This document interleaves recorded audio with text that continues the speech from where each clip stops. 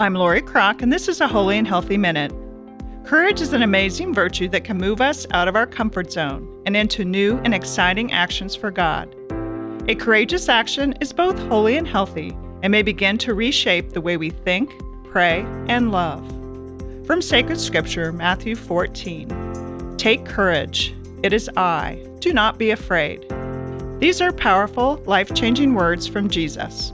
It is I. He is there with us in the moments of suffering and joy, challenge and triumph. Courage dispels fear and strengthens us to care for others, with Jesus working in us and through us. We need courage to stand up for our beliefs at school, at work, in recreation, and in socializing. Courage helps us to bravely share our faith and our love for Jesus. Let us pray. Jesus, strengthen us to courageously share our love for you with others. Amen.